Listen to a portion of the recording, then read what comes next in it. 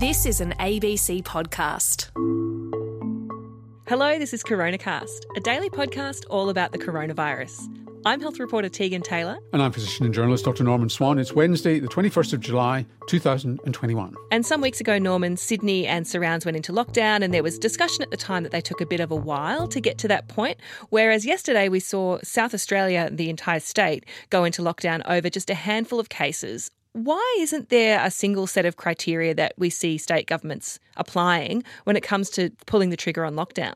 Well, it's a very good question, which I'm sure the Australian public are asking too. So you've got two extremes here, a hair trigger in South Australia, a more firm trigger in terms of more resistant trigger, if you like, in Victoria, and and a very stiff trigger in New South Wales, if you were just to interpret the time it's taken to go into lockdown. And I think people are confused by it. And I think it's a combination of, it's hard to know what it is. It's a combination of public expectations, politics, and epidemiological advice and fear. Right. So I guess on the epidemiological advice side of things, there's different health systems in those states. We heard for a long time that New South Wales had this gold standard contact tracing, and that if the contact tracers could just stay a step ahead of the virus, then they'd be able to track it down without needing to lock everyone down. They obviously got to the stage where that wasn't possible anymore. Yes. And of course, that's the other factor that you have to factor in here is what resourcing do you have? What capacity do you have to chase down the virus, and how confident are you in that? And it may be that in some states they're not as confident as maybe they should be. There's pretty good contact tracers in most states now. And that's the other factor that is involved. So we know that the Delta variant is much more infectious than the ancestral virus and previous variants that have come along in the past. Is contact tracing still a tool that can exist on its own when it comes to Delta? Yes, it has to be the first line here in terms of having a surveillance system which picks up people as early as possible in the course of their infection. And remember what we're dealing with here, not just with Delta, but with all the SARS-CoV-2 viruses, versions of them, is asymptomatic infection, is that you're infectious when you don't have symptoms, or you have such mild symptoms that you don't notice that you've got an infection. That's what's turned this into a pandemic, and that's where the devil is. And that's what scares people. It's scared people all along, and you've now got a far more infectious virus where people are spreading, and possibly the time from this is the one virus where we've contradicted ourselves in the past on this, where we said, this new variant, the Alpha variant, is infecting people unprecedentedly fast. And it's turned out not to be true. It's often in the early stages of an outbreak with a new variant you think it is, but it isn't. But it turns out with this variant, Delta, it is turning out to be infectious from the time you caught it to the time you transmit it. In at least one instance in Victoria, it's 29 hours. So that's really that's a very short space of time to find it out. But if you've got a good contact tracing system, isolation, and an effective process for following this through, you should be able to control it. And the question is, at what point do you pull the trigger and say, we've got to actually just really nail this down? And it's likely that Queensland and Victoria have kind of got the right place for this at the moment, which is they're just seeing it beginning to spread. They can see areas of concern like the MCG. I think if it hadn't been for the MCG and the AAMI Stadium or AAMI Park, I'm not sure that Victoria would have gone quite as early as it did. It might still have gone, but it might have been 2 or 3 days later. But I think what scared Victoria was the MCG. They knew that this was going to be a real problem for them, as AAMI did as well. So, it's circumstances as well. It's super spreading events. Okay, so then once we figure out the way we figure out that someone has COVID is by doing a test. And the irony is that when we're in an outbreak situation, those testing systems get even more stretched, and the wait time to get those results back take even longer. And we talked about this at length yesterday, Norman, about whether there's a place for, alongside this PCR testing, which is it's the gold standard for testing for COVID, and it's the current main way that we test for COVID here in Australia, whether we need to also be including a new tool in that armoury of rapid antigen testing. Yes, and just to be clear, we keep on getting comments into CoronaCast. One from Southwest Sydney, my husband had a test on Friday, still waiting on Tuesday for the result. He's a doctor in Southwest Sydney, can't return to work because he has no result, and so on and so forth. So the issue is overburdened testing systems, long time to get results. People are confined to their homes when they've got essential occupations. Is there a way of doing this better? And it also goes to the Delta variant story. Is there a way of actually doing surveillance so that you've actually got more of an idea of what's going on, and you risk manage high spreading events even when you think there's no virus around? So yesterday I did 2 interviews with people overseas who've done studies of rapid antigen testing. I want to get to the bottom of it.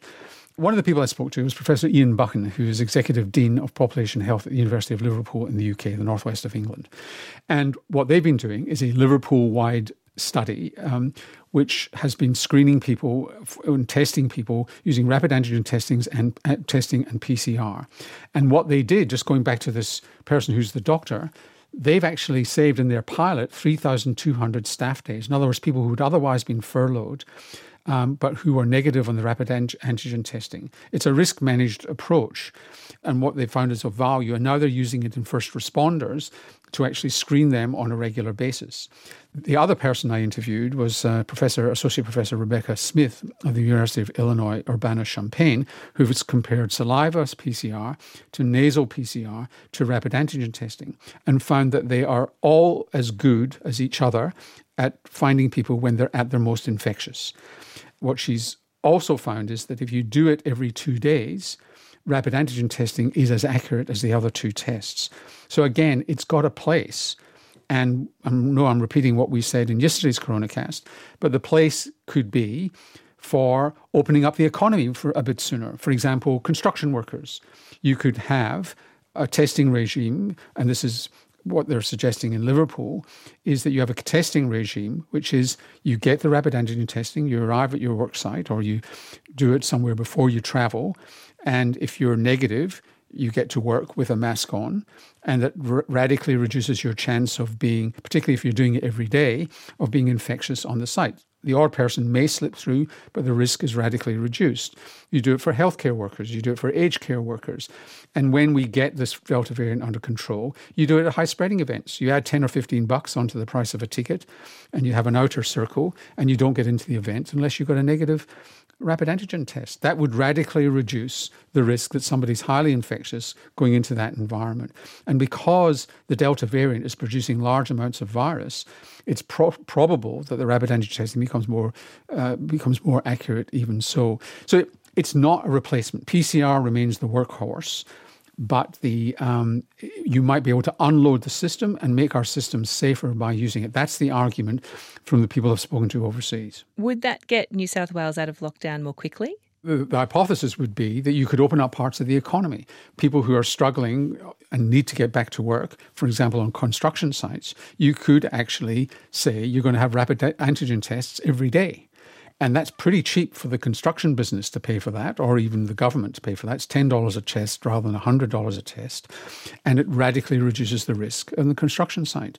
So in other words, you don't get on the construction site without a helmet and boots on and proper clothing. You don't get on without a negative rapid antigen test, which you find the answer within 15 or 30 minutes. So, Norman, some questions from our audience today, and this is one that was something that we talked a lot about last year and really haven't heard so much about this year, is deep cleaning. It seems that deep cleaning has been virtually ineffective as transmission does not generally occur in that way. This person asks, I wonder why we persist in carrying it out. Well, it's a good question, and if you talk to some epidemiologists in this area, I don't think there's a universal agreement, is that it's very rare to pick it up from surfaces, and deep cleaning may actually be a waste of time, according to some, not according to others. And I don't think it's been properly tested. And a question from Regional Tasmania who's saying, how can you consult your GP about vaccines if you don't have a GP, you can't afford one because they're not bulk billing, you can't get an appointment, you don't have a Medicare card, or you have mobility issues? And this shows up the disparity in relying on general practice, because certain groups miss out. And we've said this many times on CoronaCast, is that relying on GPs to roll out the vaccine is great. Relying on pharmacy is good too as a supplement. But you've got to be careful that you're covering both disadvantaged groups and groups that don't normally access general practice. And you've got to have a solution for that. And that's a big gap, because we could find ourselves in a situation where the overall numbers look great, 60, 70, 80% of the population covered, but it's 95% of people in Indooroopilly or Nedlands or Vaucluse or Toorak, but it's 40% of people who are living in poorer suburbs with poorer access to care, or in regional centres where there's no bulk billing. There's virtually no bulk billing in Australia outside major metropolitan areas. So that's a huge access issue. If you have a question, send us a message at abc.net.au/coronacast. And we'll see you tomorrow.